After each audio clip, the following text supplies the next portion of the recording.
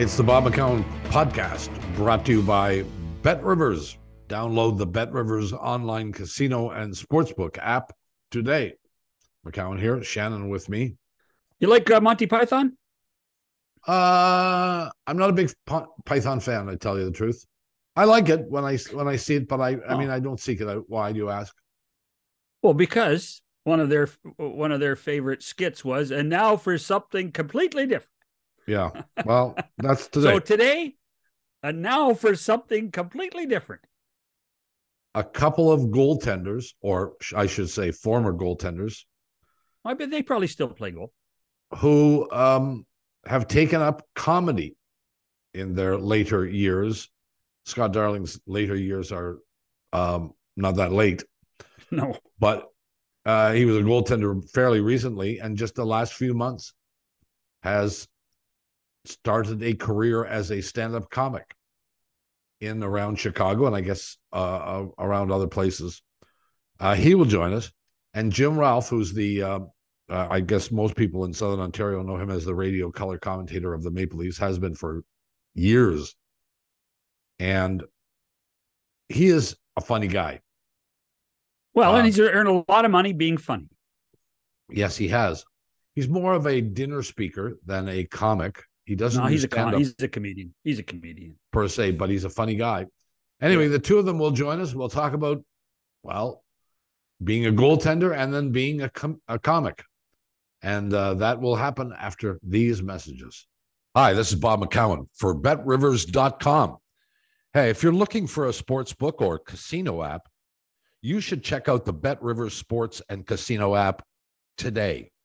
Play all of your favorite casino games for real money, anywhere and anytime. Plus, get in the action with each sports game with hundreds of sports betting options. And get ready to feel like a VIP, because you'll earn both loyalty level points and bonus store points on every real money wager you make. You must be 19 plus, available in Ontario only. Please play responsibly. If you have questions or concerns about your gambling or someone close to you, contact Connex Ontario at 1-866-531-2600 or speak to an advisor free of charge. BetRivers.com. McCown and Shannon back with you. It is said by many in and around hockey, mostly forwards and defensemen, I think, that there's nothing weirder in the sport than goaltenders. And as a former What position did you play, Bob? I was a goaltender. I figured so. So maybe there's some truth in that statement. But we have a couple of former goaltenders with us who have something in common beyond being former targets, and that is they are both heavily into comedy and have sort of made comedy their life since their retirement. Scott Darling is with us, and Jim Ralph as well. Mr. Darling is, among other things, a studio analyst with the Hawks, and Jim Ralph, of course, the longtime radio color guy of the Maple Leafs. Ralphie, to you, did you always think of yourself as a funny guy? No, absolutely not. And even how, and I will say this right off the bat, and I was lucky enough to meet Scott a couple of weeks ago up in Hamilton, and I consider it public speaking. There's a big difference to me between public speaking and comedy, and one of the big reason is the expectations. It's like putting a defenseman in net. You're going, okay, you know what? If he stops you out one, you're happy, but that's really not the expectation. But I've seen you in public speaking, and I mean, look, it's comedy that is the attraction, right? You admit that? Yeah, but I think it's more a bonus if you go to something and somebody gets up and you find them mildly amusing. I think that's a bonus. Whereas you go to a comedy club and you sit down with your drink, the expectation is it's make me laugh. I mean, that's your job. So I sort of take the side door coming into the comedy stuff, I think. Scott, you've gone the other direction. You do stand-up comedy, right? Yes, sir. I was lucky enough to meet Jim up in Hamilton, like you said, and I'm new. I'm green. I've been doing it for about 6 months. I've been touring with the guy, Ian Bagg, Canadian guy. it's been a lot of fun. I find it's very fulfilling. I enjoy it. Okay, Now, but why? Why? I got it. I mean, why? Why? Because I'm a goalie. I'm a moron. Like I'm a crazy person, and I've always loved comedy, and I was watching a comedy show at the Laugh Factory in Chicago like 6 months ago, and a comedian went on, and he had a very dark sense of humor. I found him like hilarious, and when I was walking out through the lobby, he recognized me from playing for the Blackhawks, and we are now great friends. We just did shows in Milwaukee, but he challenged me to. He's like, just try it one time. If you don't like it, I'll never ask you to do it again. So I went, opened for him, bombed, but I love the feeling. The nervous, anxious excitement reminded me of being a goalie in the NHL, and so I really enjoyed it. And I've been loving it ever since. they say the goaltenders are different. And as I said off the top, it's usually forwards and defensemen who say that. But do you think that's true? You guys have both met plenty of goaltenders. Are goaltenders weird, Ralphie? I think it's gotten to the point. I think where it's changed is goaltenders are now, from when I played, now they're considered athletes. So I think that's put them more into the mainstream of professional athletes. Where before it was, and I know Scott has said this as well, but Glenn Hall said that he used to throw up before every game. It used to be because you didn't wear a mask, you had that certain danger plus the embarrassment of letting in a bad goal. So I think the reasons goaltenders were different before is a little different than now. But I mean, still, you're the last line of defense, and unless you're perfect, you're going to end up in the highlight reel every night. Uh, Yeah, I could say that I think goalies are still a little quirky. You know, I consider myself a pretty unique human being, not for better for worse. Just like in general, I'm kind of an oddball. So I'll live up to that expectation of goalies being weird Ralphie So, mentioned Glenn Hall throwing up all the time. That's been a situation with you, darling, right? every single game that I played. I threw up after warmups. Yeah. Yeah, I threw up after every game. You threw up after? Oh, usually, yeah, well, whenever I get pulled, yeah. yeah. but but I will tell you why I don't like the term comedian for what I do. And it started with I had agreed to another in '89. I agreed to another contract with Toronto to come back, but the general manager at that time, who I won't name because I still work with him and broadcasting in Toronto, resigned and went to the New York Rangers. And then I got an unemployment form in the mail from the Leafs, and I was essentially done. To back it up a little bit, I emceed a couple of weddings, which I didn't enjoy doing. One was for Darren Pang in Ottawa years, speaking of other goalies. And another one was for Marty Dahlman, who married Pat Marsden's daughter, Ruth Right. Mary. So I mean, at that wedding was Paul Beeston and Bill Waters and Bill Stevenson and a lot of broadcast people. But from there, I got asked, I got a call from the Leafs in early September of '89 from Bob Stellick, who was the PR director with the Leafs. And I thought, they want me back. I didn't know why the PR guy was calling to tell me. Uh, but he called and he said, look, he said, I know you've done some stuff. He said, how would you feel about being the guest speaker at the Leaf Luncheon this year? And right away, I was so angry, because my hockey career was done. And but Rick Hodge, who was a longtime radio guy in Toronto and was very good to me, he said, "Do it." He said, "You don't have anything going on." He said, "You don't have a degree, you don't have a job." He said, "Do it. There'll be a lot of media people there." So I know at our year opening luncheons in the American League, there'd be like 70 people at a Kelsey's restaurant, and that was our luncheon. The mayor spoke and somebody else spoke, and that was it. So I've got to be at the Royal York Hotel for noon because I hated driving into the city. I got there about quarter after 10 because I was a little bit early. And I walked in and I figured there's got to be 200 or 300 people at the Leaf Luncheon. And I walked into the Canadian room at the Royal York Hotel and it was set up for 1,200 people. Wow. And I looked around and I thought, like, what have I done? Like seriously, what have I done? And Joe Bowen, who I work with now and have for a number of years, was the MC. He was just going to lead me into some impersonations. I wasn't even going to get up on my own. And but I thought, you know what? I know Daryl Sittler was going to be there, and I think George Armstrong, Johnny Bauer was going to be there. I figured they were all speaking, so I thought if I bomb, nobody's going to want to listen to me anyway. They're going to want to listen to the legitimate stars. And I picked up a program off one of the tables. Nobody was there yet. And right in the middle of the program, it said, guest speaker, Jim Ralph, comedian. I'm out of hockey really for 3 months. I finally make it to an NHL luncheon, and I'm a comedian. I never said I played, never said anything. So now we go into this room off to the side, and the bartender in this room, whom I'd gotten to know pretty well over the hour and a half I spent there, as we were getting ready to go out, he said to me, he said, "Are you the guest speaker this afternoon?" I said, "Yeah." He said, "Really look forward to hearing you." He said, "John Candy was great last year." Nice. And Nice I act of remember, fairness. big shoes. I remember sitting beside Doug Carpenter, was the coach of the Leafs at the time, and saying, "I will never, ever do any." And part of me said, if I just left, what are they going to do? Cut me again? You know. But I ended up doing it. Don Cherry was there, and Grapes, because I did the impersonation of him.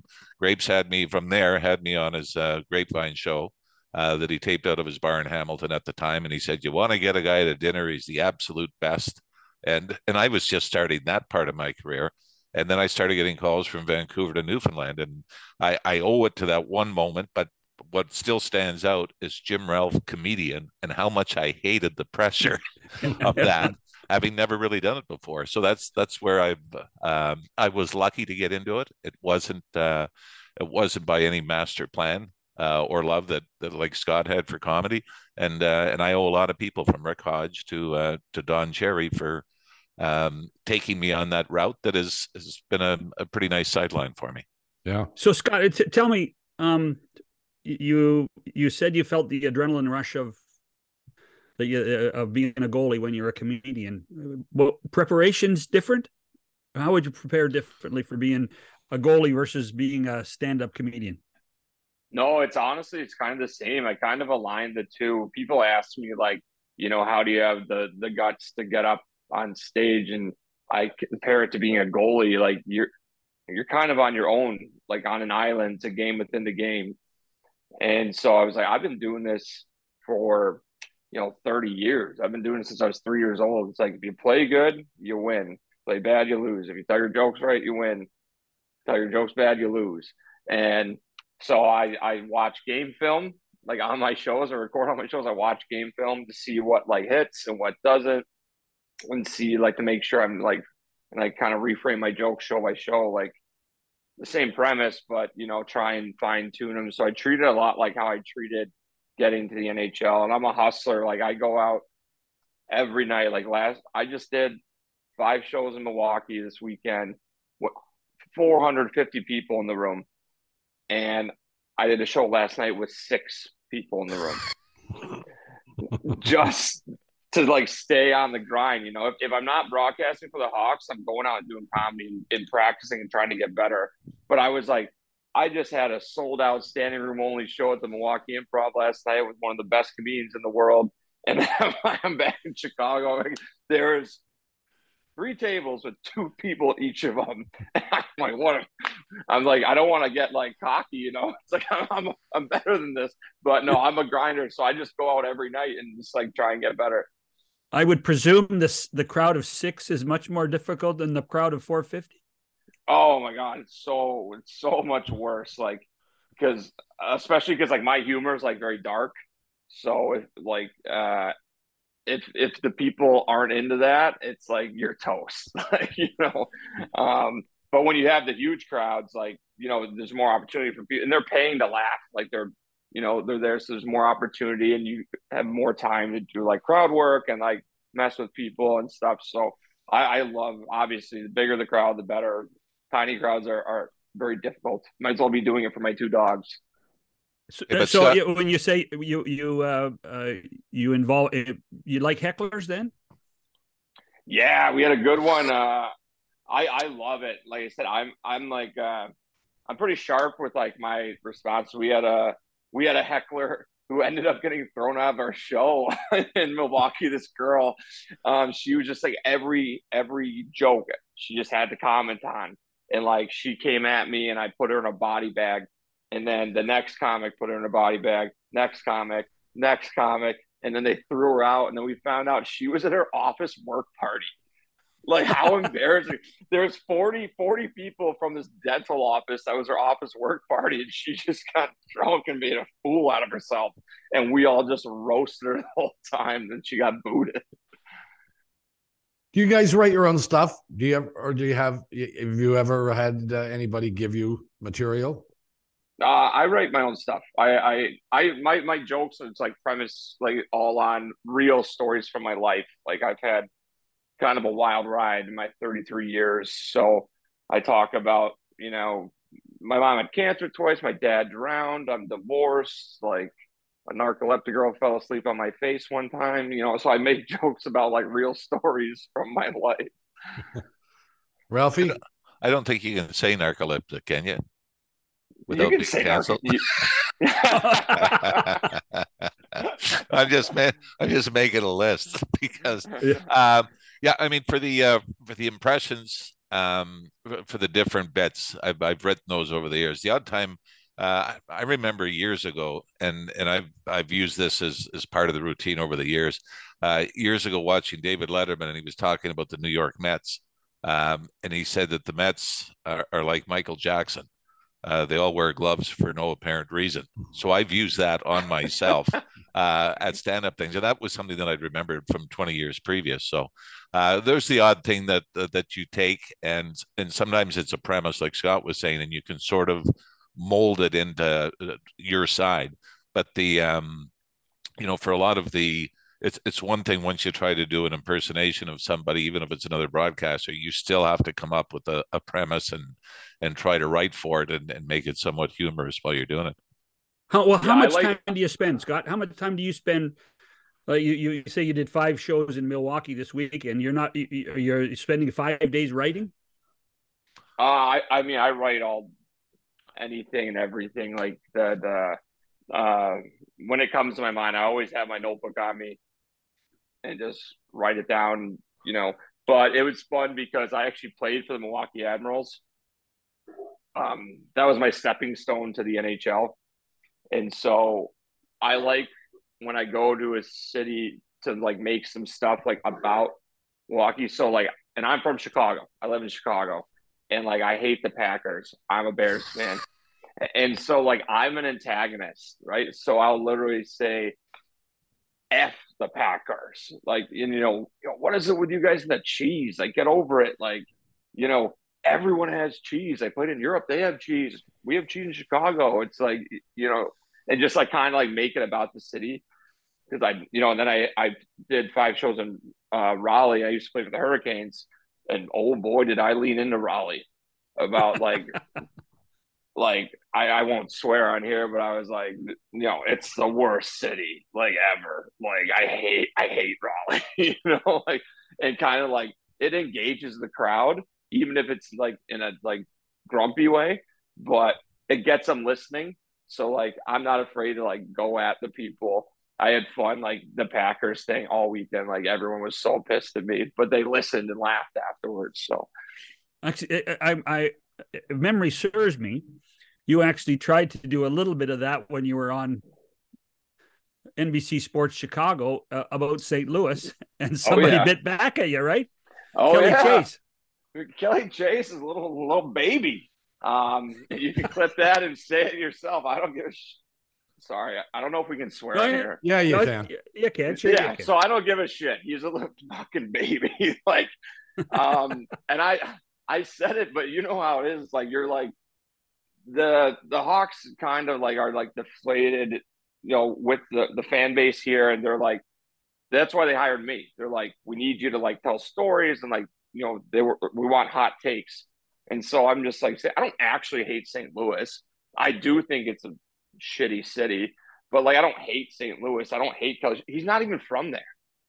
He's from like Saskatchewan, I think. So Yes, he is. it's like, dude, get over it. Like I said it, and it was the most viral thing that's happened from like the Blackhawks like Twitter ever. And I'm like, all these people, I'm getting murdered. Like I don't care. I have the thickest skin in the world. Like I don't give a shit. Like you can say whatever you want to me. Like I don't care. But he like called my like agent to like get to me about it, and I'm like, dude, like get over it. Like, weren't you like a tough guy? Like, grow up. Like, I've seen Ralphie perform. Now it's been a while, but most of your stuff was hockey related. Is it still? Yeah, or divorce related. Yeah. I find more guys can relate to being divorced than they can spending a lifetime in the minors. Well, that's me. I, Amen. Hold on. Listen, there's one of the four of us. At least one of us is still married, right? Is that you? Yeah, that's Shannon. me. That's me, Scott. Congrats. You seem like the type that is just so sweet. I can imagine you'd be the one who's still married. And by the way, that's exactly what everybody thinks of me, Scott. Just for the record. No, it isn't. Yeah. I'm getting Santa. I'm getting bit. Santa vibes. You know, I'd sit on your lap, not in a weird way. So, how many events will you do in a year, Ralphie? Now, well, they're just starting to come back. I've lost everything, obviously, a lot during COVID. There were some regular events like Bobby Orr's tournament up in Perry Sound, or Billy McCreary, the referee, had one in Collingwood. Those haven't come back. So there's, it's almost like trying to start over again. You were kind of funny in Niagara Falls. Oh, well, yeah, that was, that was fun. That was Bobby Orr and Gilmore, but it was, that really wasn't, that was one of those where you keep asking somebody what do I do? Like, are there winners? Are there, but Robin Yates and Novus did a great job putting it on, but it was, but you heard the revised Don Cherry one. I used to do grapes as the Prime Minister of Canada, visiting the Russians. So that's off the table now. You can't with what's going on in the world. So instead, I had to rewrite it to have them be a little more politically correct. So it was fun, but they're slowly coming back. And well, at your peak, how many would you do in a year? Oh God, I would say probably 25 to 30, and then turn down at least that much during the season, because I've never obviously, I've never missed a game to do a speaking a gig, although the speaking gigs pay a little better than one hockey game fee. Yeah, I would imagine they do. And how often do you perform, Scott? I do in like Jim saying, like as a broadcast, I'm doing like 46 games this year. But I told them before I sign my contract that if I get a good comedy gig, like, that trumps, like, even though broadcasting pays way better than comedy. But I enjoy it.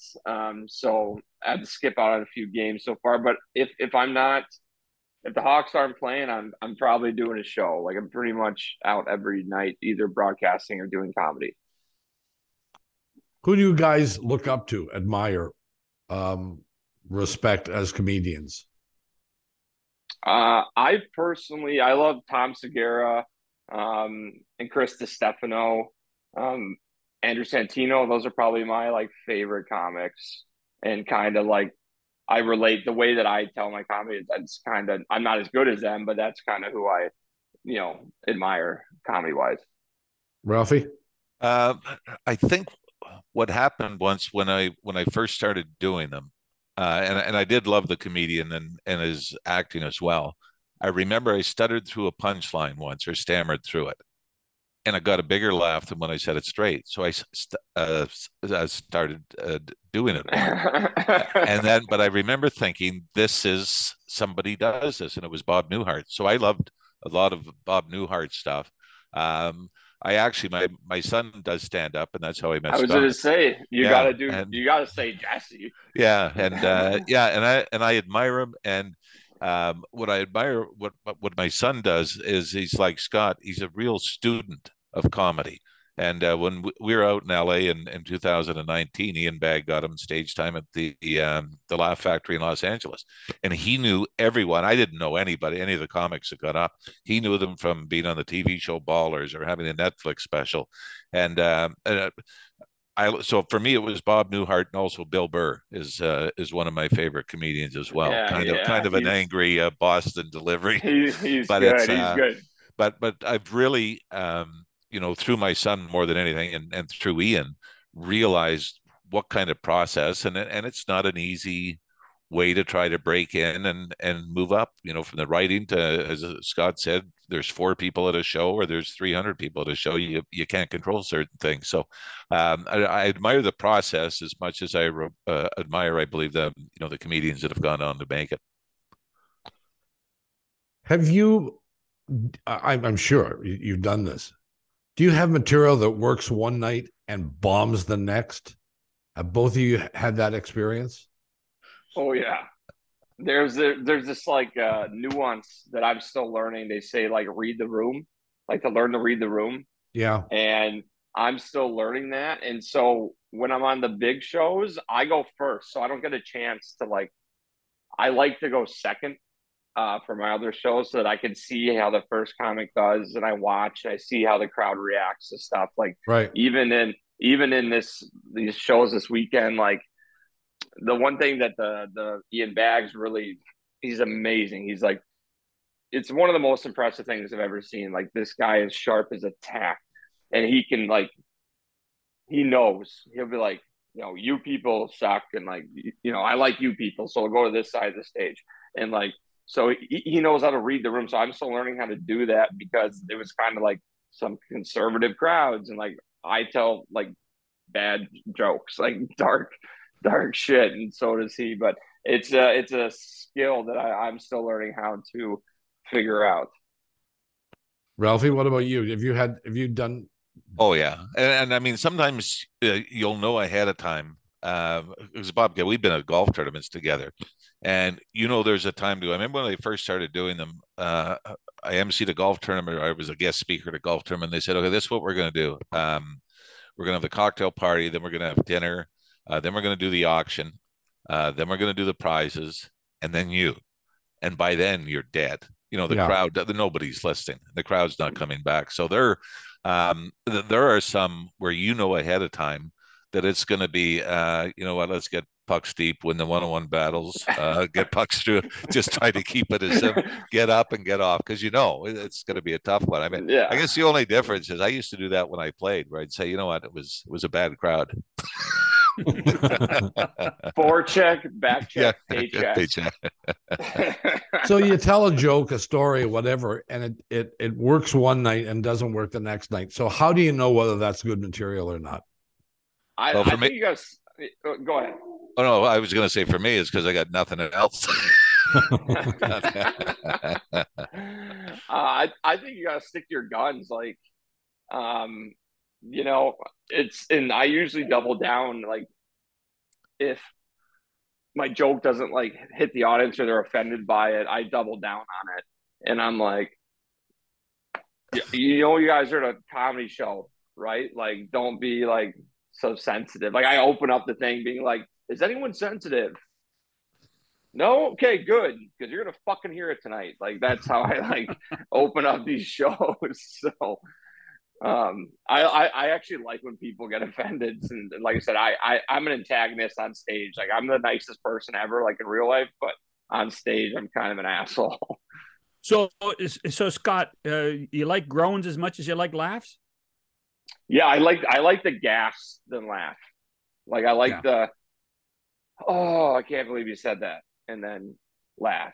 I've said before in some sets, like I'm like, you're allowed to laugh at these jokes. Like I'm the one telling them. It's my own personal like stories. Like my dad did drown, like my mom did have cancer twice. It's like you're allowed to laugh at these jokes. Like and I'm like, I told this joke in front of my mom, and she laughed harder than anyone in the room, like stuff like that. So people are like, they're nervous about laughing at how like dark the jokes are. I'm like, you're at a comedy show, so that's what we're here to do: make people laugh.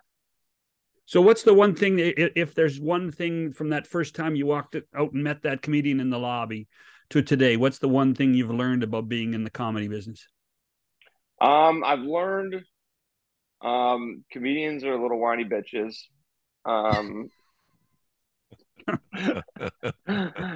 I'm just joking. But no, I'm just like, from my first show to now, I've just seen a huge like progression from I was like so timid and like nervous before, and now I just can go up and grip it and rip it. And my preparation has gotten better. I practice. Like I said, if I'm not broadcasting, I'm gonna be on stage somewhere. Like if I wasn't going to hang my mom's lights on her house tonight, I would be on a stage somewhere practicing my routine. So, Ralphie, you do, I mean, a lot of dinners, basically, and a lot of hockey related ones. So the audience is made up, at least in part, by your peers, former guys that you played with, played against, people Right. you know. And I'm sure and I know you pick on them a little bit. Do you want to know who's in the audience before you go?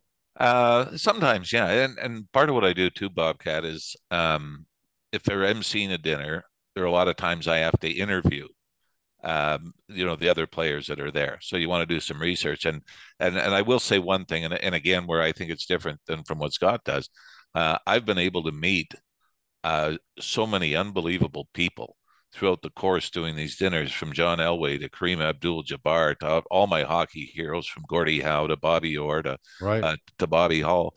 And there are sometimes you worry if you don't know them that well and you've got to interview them. And I'll give you the one example with Kareem Abdul-Jabbar comes into this dinner we have, and I mean I'm in total awe, but I have to interview him. And he at first wasn't sure what the line of questioning was going to be. But when we stood up to do the interview, I looked up at him and I just said, "Why basketball?" And and and it was about 20 seconds that he looked at me until finally got into it. And you'll remember the Canadian jockey Sandy Hawley. Sure. And Well. Sandy's a great guy. But I had the interview and I'm thinking, I don't know anything about horse racing. And they sent me his bio, and the first thing on his bio was career mounts. I thought, no shit. So let's start with that. And I remember asking him, I said, like, when you go through your career mounts, I said, what was your first time actually not your fastest time? And he said, he said, he said, yeah, and I fell off twice. And I thought, so sometimes it's worked out that way. But I've been so blessed to to have pictures with these guys that I grew up idolizing from different sports. And really knowing, being a 7-year minor league guy, like knowing, like you don't have to be told you don't really belong here, so you better be somewhat amusing to try to prove your worth to this function. But as much as I don't love doing it the way Scott does, I'm very, very appreciative for what it's allowed me to do in my life. Listen, guys, we got to take a quick break. We'll be back in a second with Scott Darling and Jim Ralph back after this. The Bob McCowan podcast is brought to you by BetterHelp. Unfortunately, life doesn't come with a user manual, so when it's not working for you, it's normal to feel stuck. Navigating any of life's challenges can make you feel unsure, whether it's a career change, a new relationship, or even becoming a parent. As the world's largest therapy service, BetterHelp has matched 3 million people with professionally licensed and vetted therapists available 100% online. Plus, it's affordable. Just fill out a brief questionnaire to match with a therapist. If things aren't clicking, you can easily switch to a new therapist anytime. It couldn't be simpler. No waiting rooms, no traffic, no endless searching for the right therapist. The therapists are trained to help you figure out the cause of challenging emotions and teaching you productive coping skills. Learn more and save 10% off your first month at betterhelp.com/bobcast. That's BetterHelp, HELP.com/bobcast. McCowan, Shannon, with you. Jim Ralph, Scott Darling are with us, two former goaltenders who have become, well, part-time comedians, shall we say? Well, I think this is Scott's full time. I mean, I think Scott's in for the duration now, aren't you, Scott? I like to say I am technically an internationally touring paid comedian. So I because I got to do the shows up with Jesse up in Toronto, so I'm an internationally paid touring comedian. So there you go. Yeah, Yeah, it's my favorite job of the two that I have. I do love broadcasting, but I comedy is my main objective. Let me ask you this, and we've seen lots of movies about comedians. We hear stories about comedians. Um, is there camaraderie in comedians or competition, and how does it compare to your goaltending companion? So my entire career, the goalies that I played with, I played for 19 different professional teams. Um, I think it's 19. My goalie partners there's now some of my best friends. Like I never considered myself competing against the other goalie. It's like I was competing against myself to be the best goalie I could be. And in comedy, I see that too with the way that I go about it. Like I hope everyone does great. I hope you all make to get a Netflix special or like whatever. Um, and I boast people up, however it can help, like whatever I can do. And I found that like the more successful comedians are kind of the same way, and they're like helpful because they're not intimidated by you. They're that's why Ian Bagg has me on his tour. Like he's a legend. He's been doing it for 17 years, and he's awesome. He's helped me so much. But um, some people don't feel that way. But I like the high tide raises all boats kind of mentality. Ralphie, you said that before the pandemic, you were doing like a fair number of shows, but you only did half as many as you could have done. Have you ever thought seriously about, giving up the Leafs color job and doing this full time? No. The Why not? uh, part of it is I can honestly say, like I said, I'm grateful for a lot of it. I don't love it. I don't love Scott talks about the pressure and the nervousness. I still get that. I still, before everyone, you still go back to that moment at the Royal York Hotel when you feel like you're unprepared to get up and do something.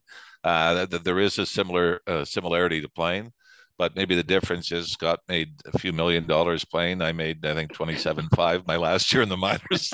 And for me, like I said, I'm very appreciative, and I've got a lot of respect for it. And I'm always flattered when somebody will call me to come out and MC one of their events or do something.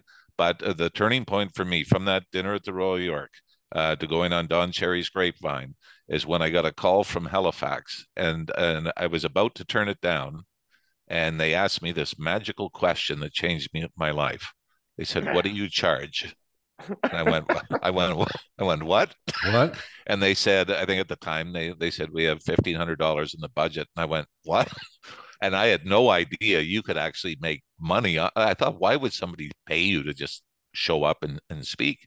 So I've got to say that it's I think the most I turned down for one night. Mike Palmetier had a buddy in Toronto, and he said they've got $7,500 as their budget for you to come out and speak, and I had to turn it down because it was a Saturday night.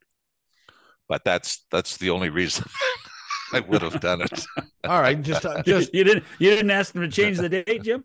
No. what's the most you ever made, Ralphie? Uh, Playing hockey or No, you for know a what I dinner? mean. A dinner. Yeah, actually, because both numbers are pretty similar. 27. I don't know. I think it was about probably around that 7,500. Yeah. Yeah. Well, darling, what's it like economically for you? Um, for me, I'm good. Um, I was very fortunate. Uh, I still get paid by the Florida Panthers. Uh, 7 figures a year. So, and then the Blackhawks, they pay well for the broadcasting. I lose money on comedy, but I'm just very fortunate that I had the NHL career and the big contract with the Hurricanes, and then I got traded to Florida, and they bought me out. So I'm hashtag blessed that I get to kind of like navigate my own life now. Understood. And yeah, so I'm just very very fortunate and grateful. How long? I mean, how long will you do it? before you think that it's, have you created a timeline for yourself, Scott, to say, I'm going to do this for 2 years, and at the end of 2 years, I'm going to decide, or are you going to just keep hammering away at this sucker? For a comedy or broadcasting? Broadcasting, I think if you've already got a good deal with NBC Sports Network, you're doing okay. But I think your love is comedy, right? Yeah, it is. It is what like gets me out of bed in the morning. Being excited to go do a comedy show.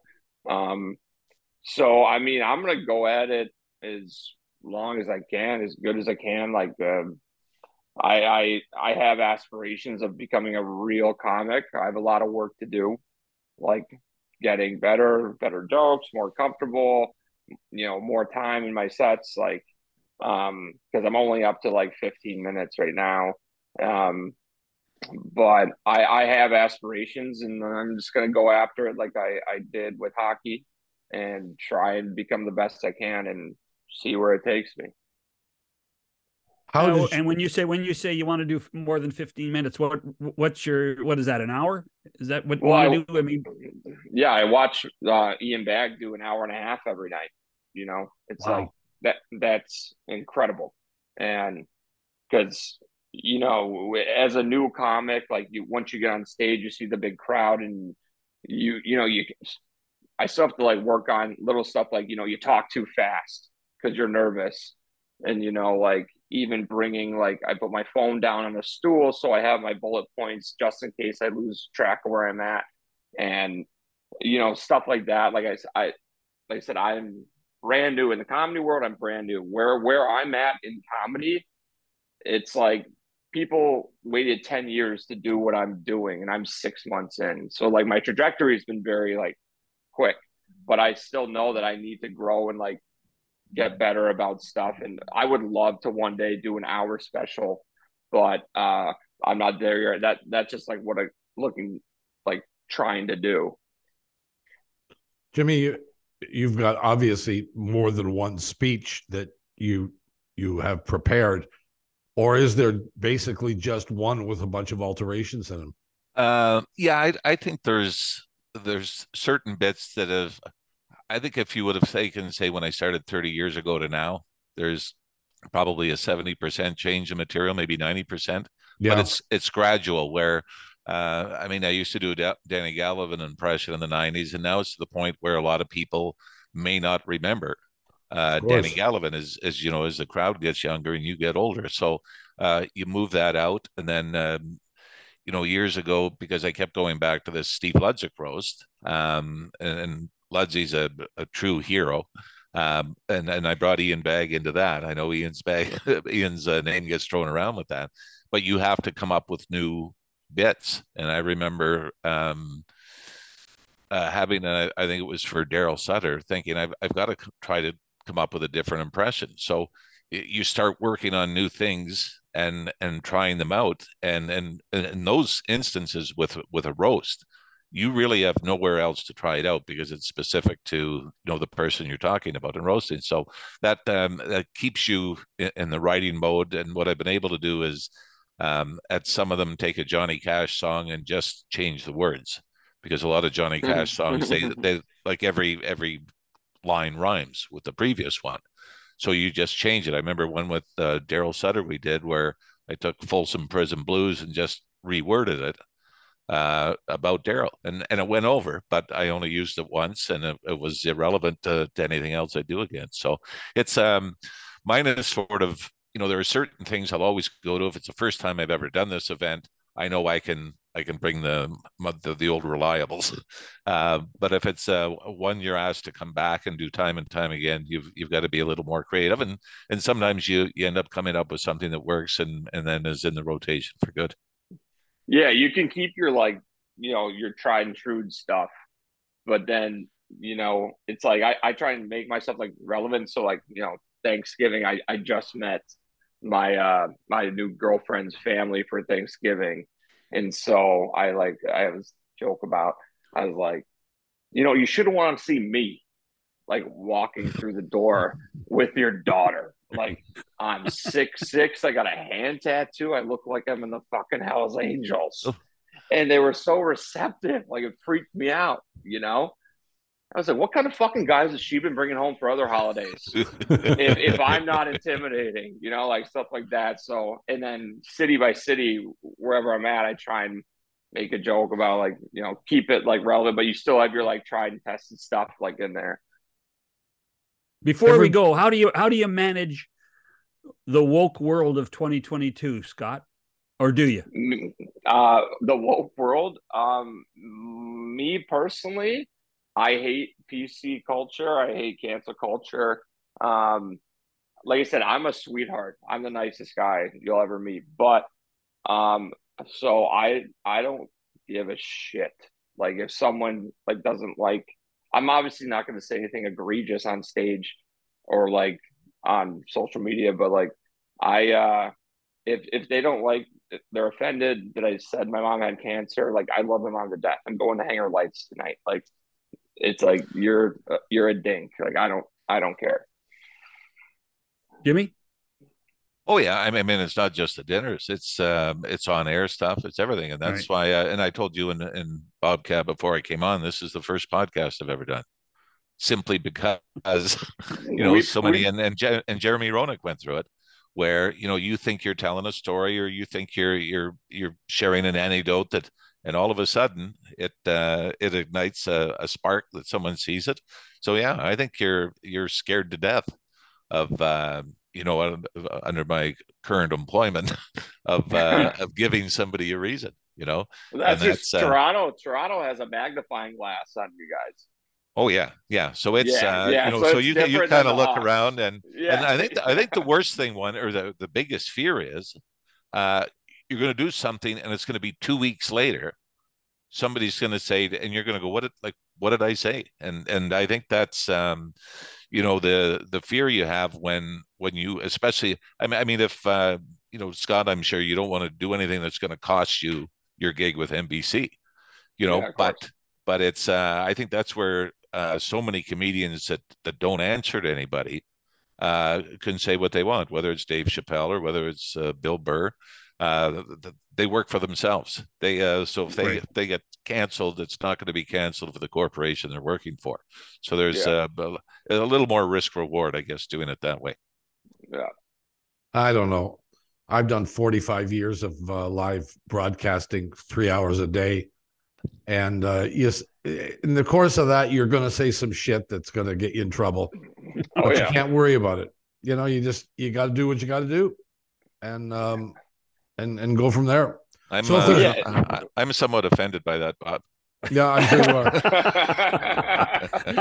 are. Cancel. You should be.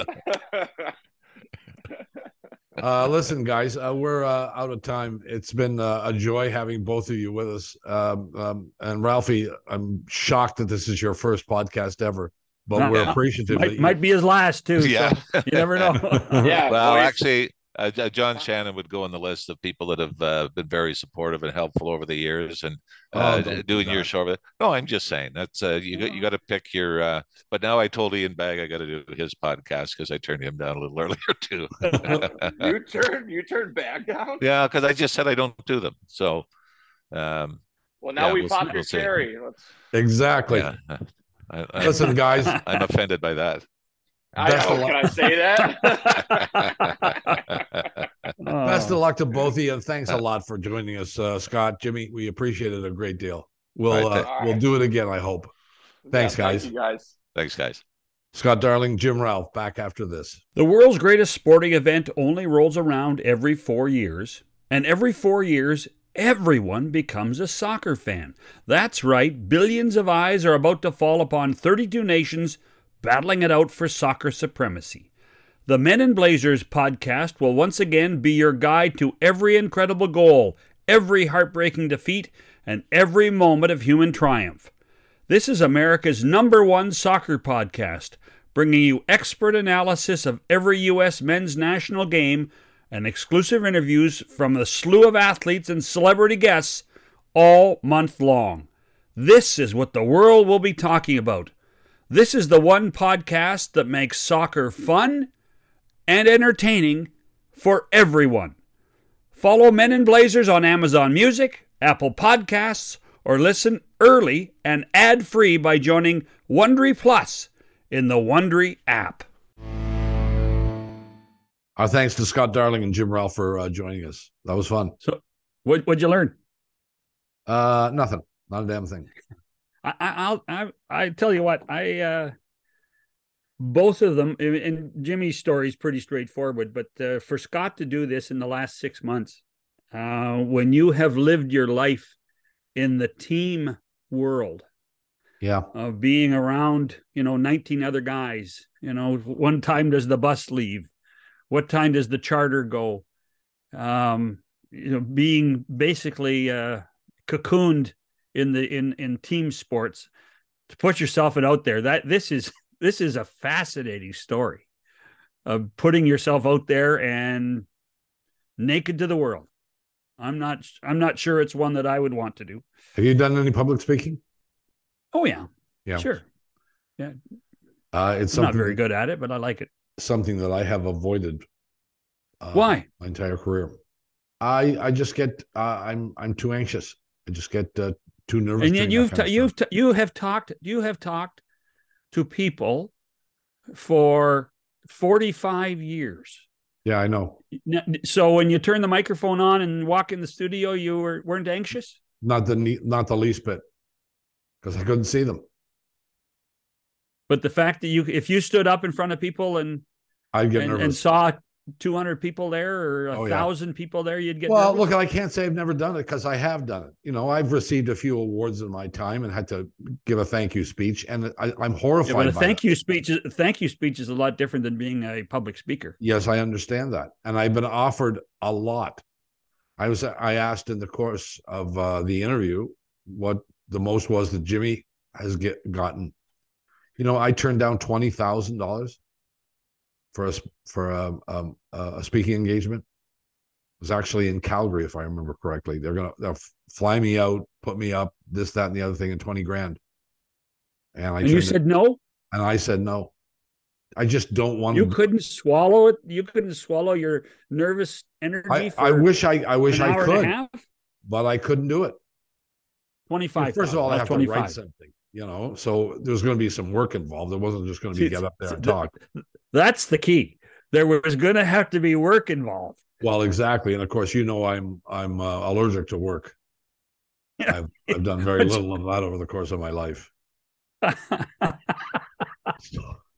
want one more thing before we get out of here. Yeah. I have stopped really paying that much attention to the soccer stuff that's going on. What? Come on. Actually, the 4 quarterfinals were so exciting, and I didn't think they would be. But the Morocco story is fascinating. The Croatia story is fascinating. Portugal getting eliminated. Harry Kane missing a penalty and losing to the French. I mean, it was a wild couple of days at the World Cup. Well, here's what I want to address with you.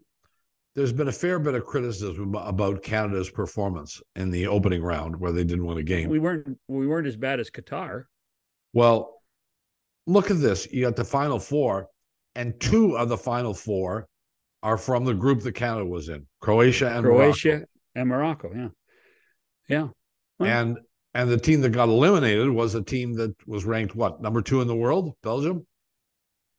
At the start of this, Belgium got eliminated. Yep, that's right. So, I wonder if that changes what you think about Canada's performance. Well, I don't think there's, Croatia's the team I think that people haven't taken seriously enough, even though they've been here before in previous World Cups. They must have the best. I think they have the best midfield in the world, because that seems to be what they've been able to do. And their goaltender, their keeper, is spectacular, just spectacular. Well, you got Croatia against Argentina, Morocco, and France in the semifinals, and that's coming up. We got to get out of here. Another one for you tomorrow. We hope you'll join us for that. For Shannon McCowan, see ya.